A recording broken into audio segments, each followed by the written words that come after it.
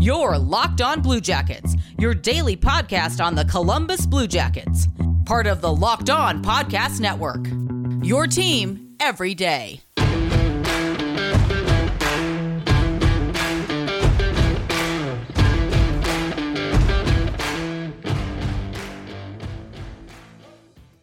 Hello, happy Thursday, everybody. It is almost the weekend, which is exciting. Just one more day, and then we are there. This is, of course, Locked On Blue Jackets, part of the Locked On Podcast Network, your team every day. We are a daily podcast about all things Columbus Blue Jackets.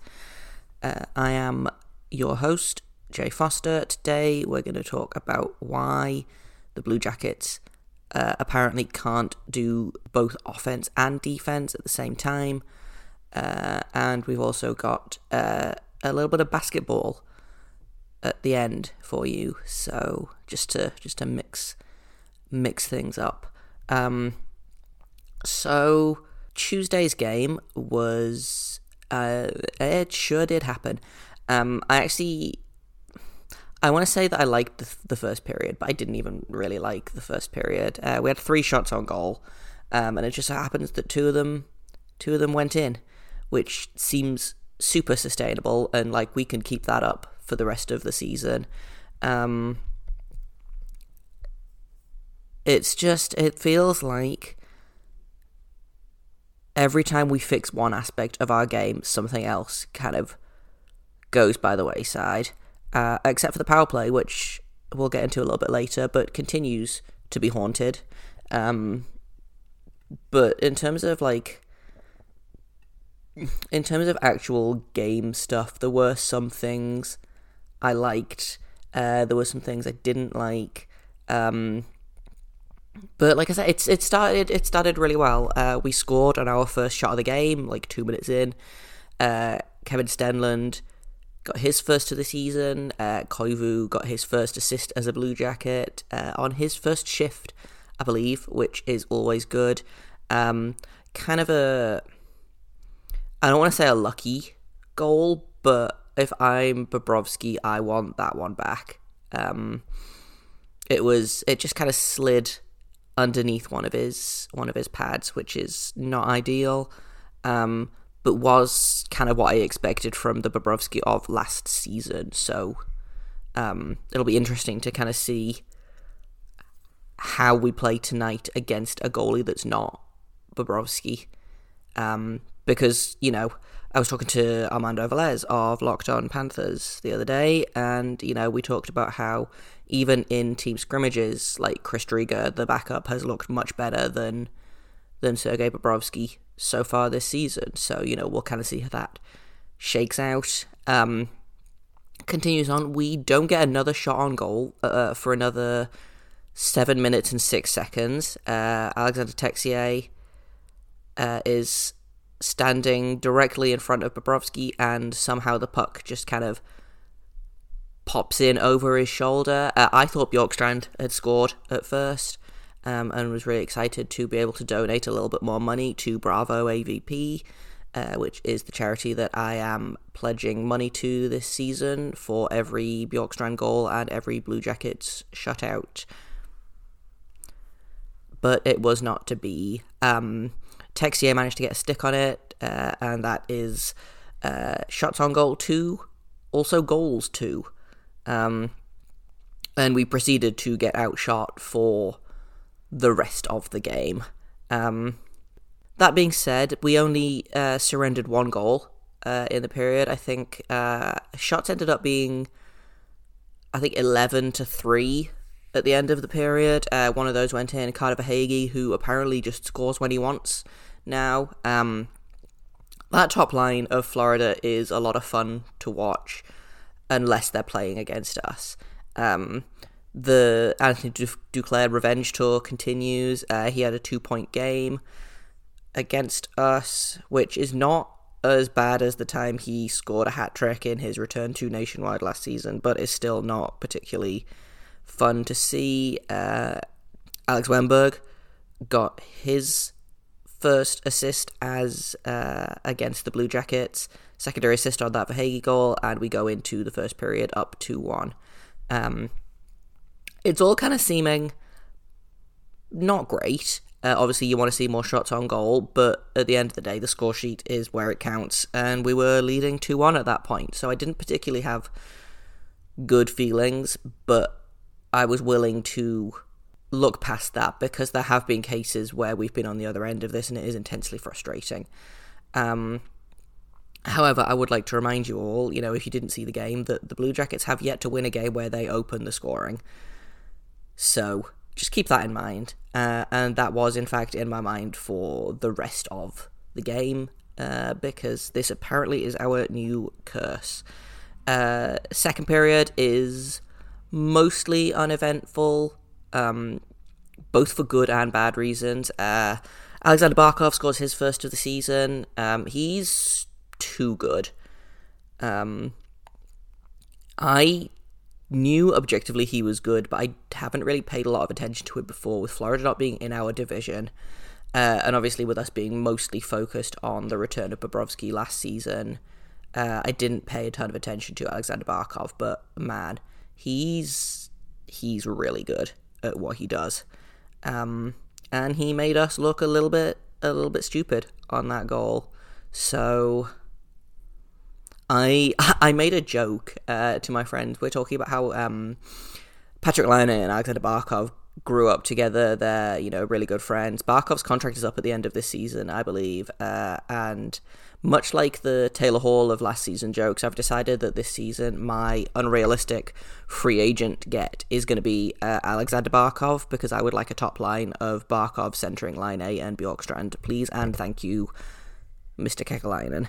Anyway, and that was kind of it for the second period. We didn't take a lot of penalties. We drew a lot of penalties, and did approximately nothing with them, which is on brand for this Blue Jackets team. And then in the third period, literally like a minute in, we take a penalty, and I'm like, okay, that's fine. I've never really kind of been worried about the penalty kill. Or the power kill, as Alison Lucan calls it. And here is why. At the start of the period, I tweeted on the LO_Blue Jackets Twitter, it'd be nice to see Atkinson get a goal this period. A minute 20 in, we're on the penalty kill. Foligno with an amazing, hell of a breakout pass to Cam Atkinson, and he scores his first of the season, short-handed goal for the shortest Blue Jacket. Again, that's one Bobrovsky's gonna want back.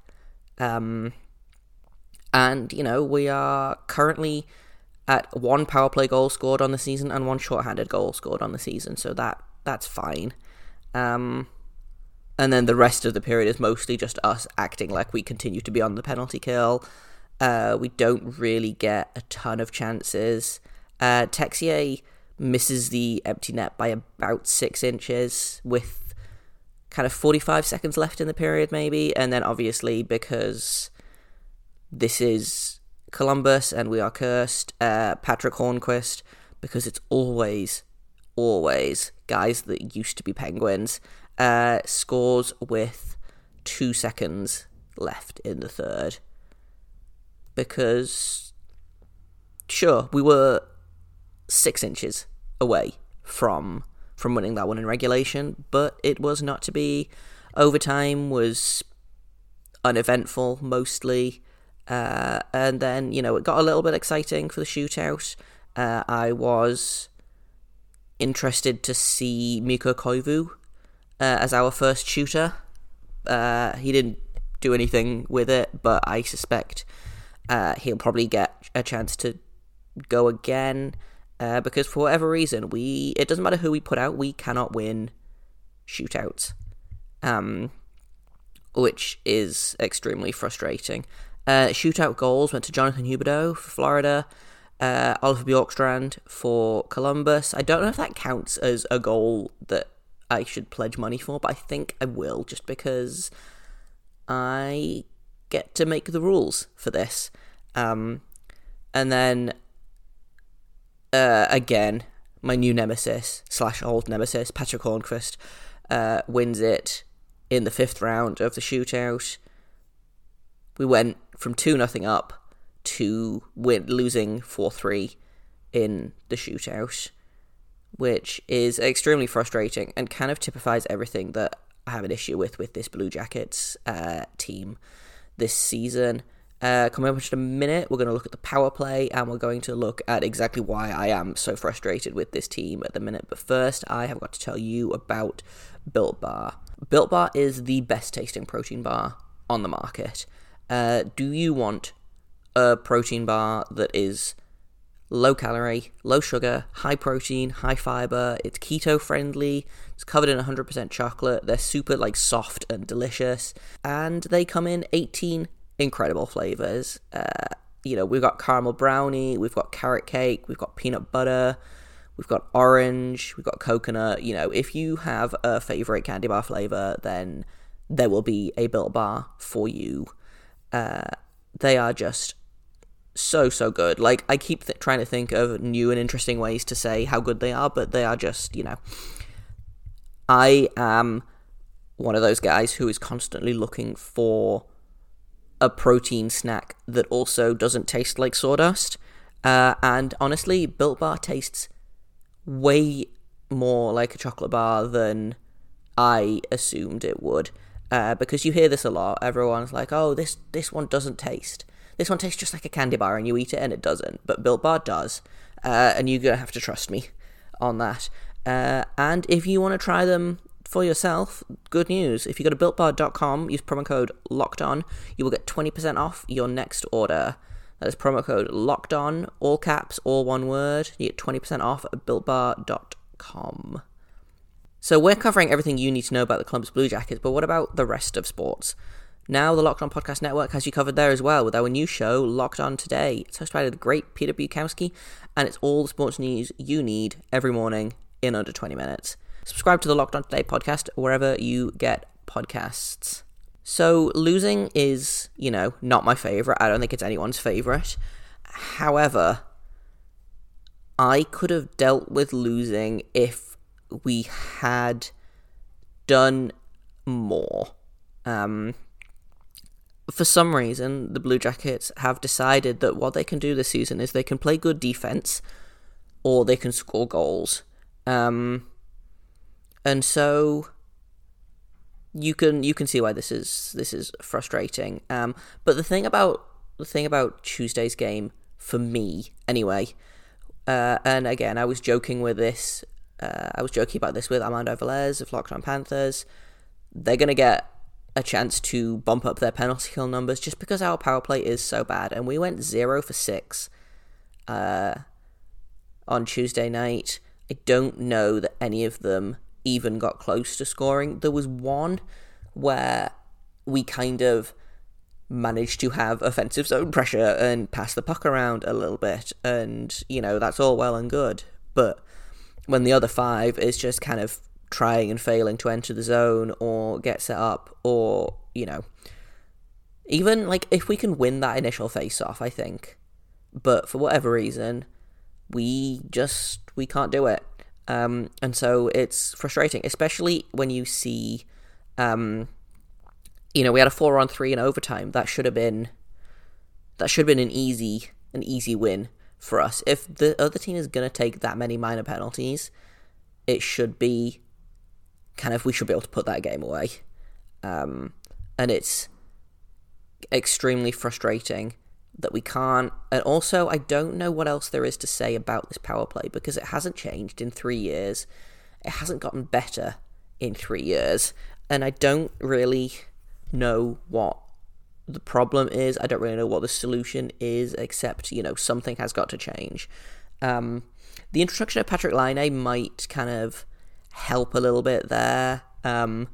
Someone was asking Jack Roslovic, what he thinks Patrik Laine is going to bring to Columbus, and specifically the power play, and he just said lots of goals, which is comforting.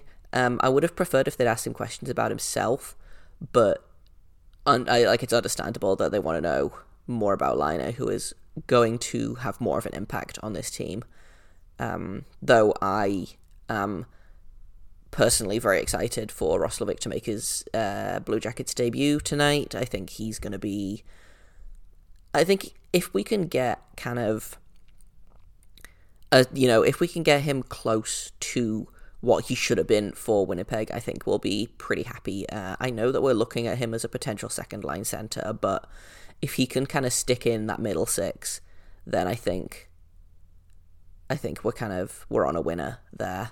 The other thing about Tuesday's game is, and we've talked about it a little bit already, you can't have 9 shots over 2 periods and still expect to win a game. Sometimes if we lose in overtime, I get really frustrated because we should have won that. I think Tuesday is in one way it's a really good example of that, because we should have managed to hold out for literally 2.7 seconds or whatever it was.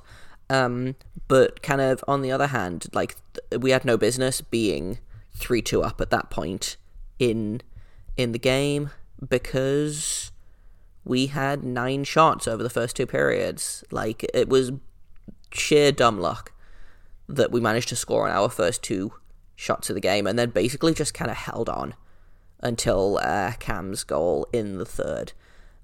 Which, again, I've talked about it before. It's unsustainable. It's frustrating. It's not the kind of win that that gives me faith in this team.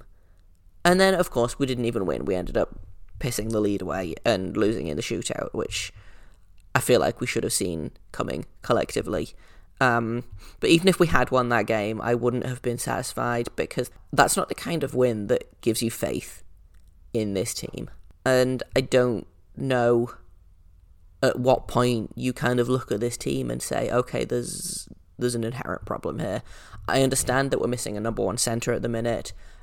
Laine could be with us this weekend. It seems unlikely at this point. I know as of yesterday he was at the he was at the Finnish consulate in Ottawa, planning to make his way to Columbus. From there, we need 2 negative tests from him when he arrives, and then probably Tortorella's going to want a couple of practices to kind of see where he's at, see how he's feeling. So I don't know when we're going to get Laine, and I do think, missing a number 1 center and not even having the piece to replace him with is probably not great. But after a game like the win over Tampa Bay, to kind of turn around and do this is just incredibly frustrating. It felt like they'd turned a corner, and then instead of keeping going, they were like, actually, no, we're just going to reverse right back around this corner and be exactly where we started. Coming up in just a minute, we are actually going to take a little trip out to the West Coast, and we are going to look at something in the basketball world in just a minute. But first, I've got to tell you about Bet Online. If you want to make a little bit of money this season, and who doesn't, everyone's earnings are down a little bit with the pandemic and everything, then I have got the place for you. Bet Online is the only place that has you covered with sports betting, and it's the only place that we trust. So if you want to put some money on, for example, Tom Brady doing the Super Bowl thing again, or you want to place a bet on, something that's happening in basketball right now, then you can do that at betonline.ag. Use promo code LOCKEDON, you get a 50% welcome bonus. That means if you put $100 in, they will give you $50. If you put $200 in, they will give you $100, and so on and so forth. It's literally free money. You cannot go wrong. So don't sit on the bench anymore. Get in on the action. Don't forget to use promo code LOCKEDON, all one word, to receive a 50% welcome bonus for your first deposit. Bet Online, your online sportsbook experts.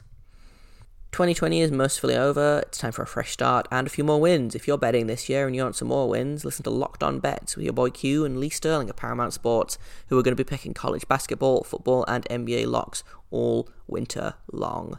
Subscribe to Locked On Bets wherever you get podcasts. So it is the 28th of January today.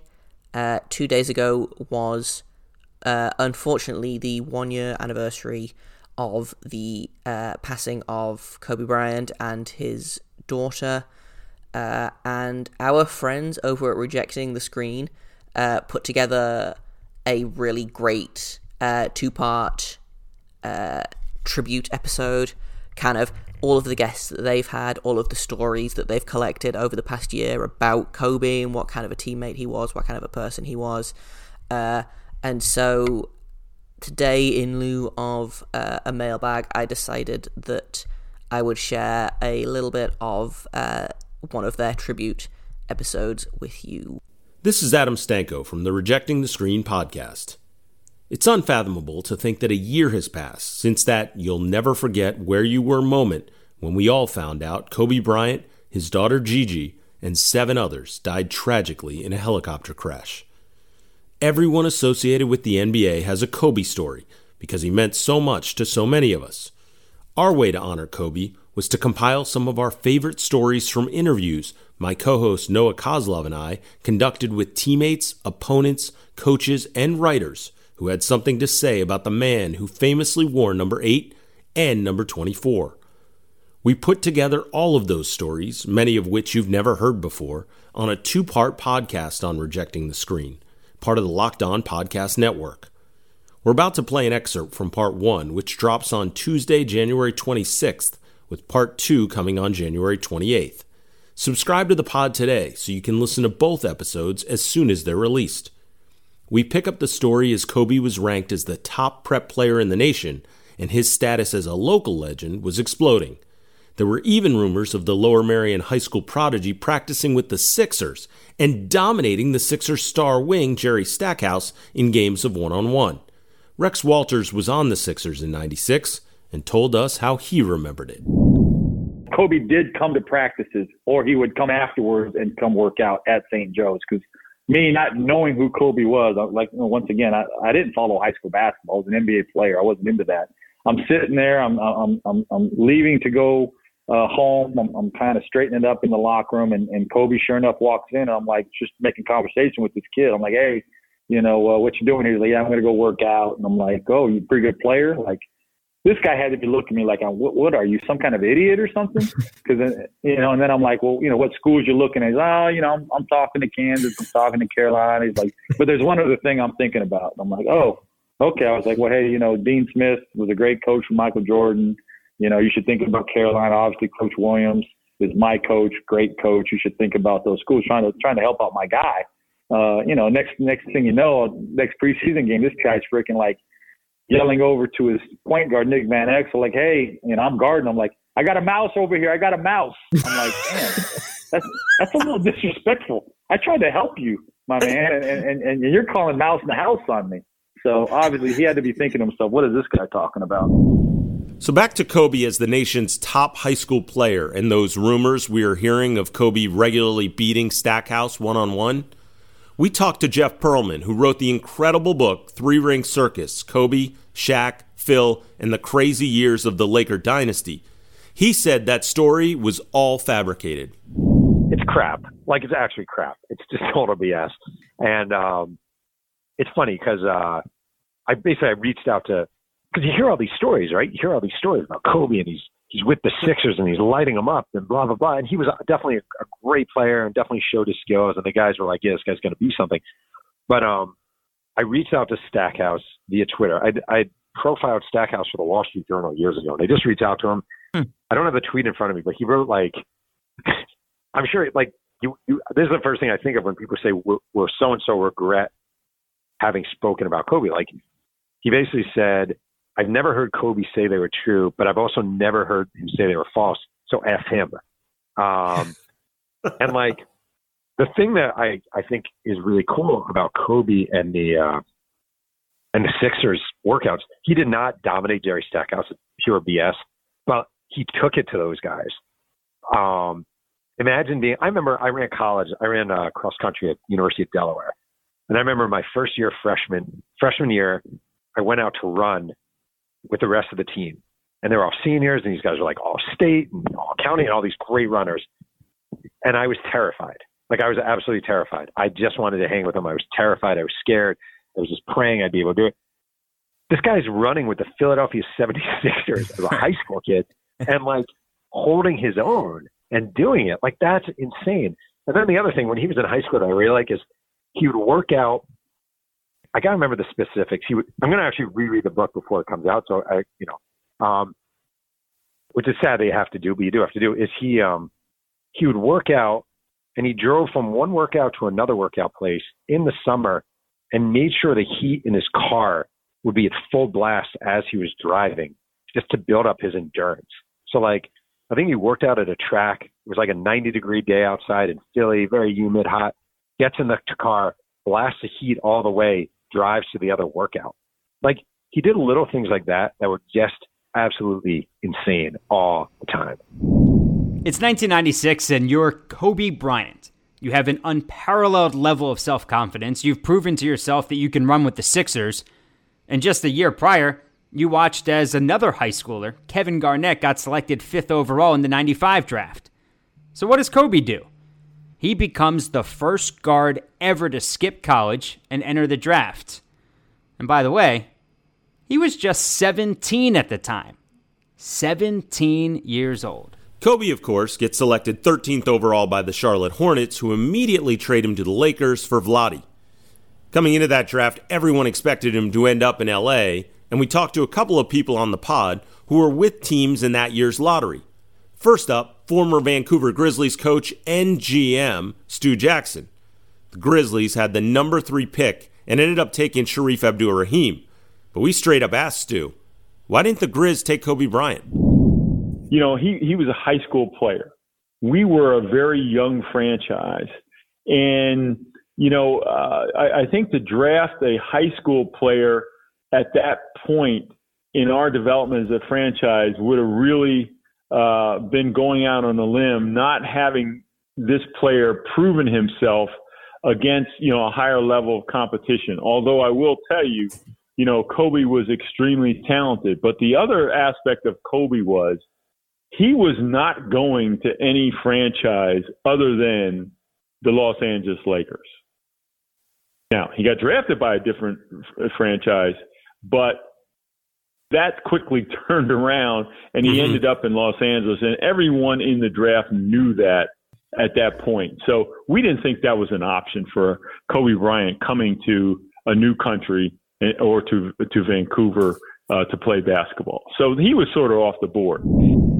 Leaving the country to play might not have been in Kobe's plans, but would he have played for the Dallas Mavericks, who had the 9th overall pick? Remember, at the time, the Mavs had Jason Kidd running the point, and later in their careers, Kobe tried desperately to get the Lakers to trade for Kidd. Well, former Nets head coach Butch Beard was an assistant with the Mavericks in '96, and he told us that he thinks they had a shot at getting the high school sensation to come to Dallas. Here's the best story of all, and a true story as well. I was an assistant coach with Jim Clemens and also at the Dallas Mavs. We're in the draft, and I asked the people who, you know, run the draft, I mean, all our scouts, I said, who's the best guy in the draft? They said Kobe Bryant. He's a high school kid, but he's not, you know, we don't know. We think he's going to be the best. And they didn't know whether at that particular time they were going to break up the 3Js, okay? So I made a comment to them. I said, why don't we bring him in and try him out? I know that the word was out there that he only wanted to go to L.A. I said, but I think he would want to play with Jason and Jimmy if you all think that he's going to be the best player in the draft. We were afraid to do that. We ended up drafting Samaki Walker. I'll never forget, I was running around all over, you know, working out Eric Dampier and some other players, and, you know. But I said, man, that's what we should have done. I sat there, even those 5 minutes before we drafted, I said, we should draft this kid. Why were they afraid to not even to bring him in? Because the word had gotten out there that he wasn't going to work out for other teams and things like that. I said, I think he would come and at least give us a look-see. I really do. You can hear the rest of our Kobe Stories special on Rejecting the Screen. Subscribe to the podcast today and hear part 1 on Tuesday, January 26th, and part 2 on January 28th. It's all part of the Locked On Podcast Network. And I think that's all the time we have for today. Tomorrow we will break down tonight's game. We will look ahead to the series against Chicago that's starting tomorrow night. And who knows, maybe we will have our mailbag. But until then, goodbye.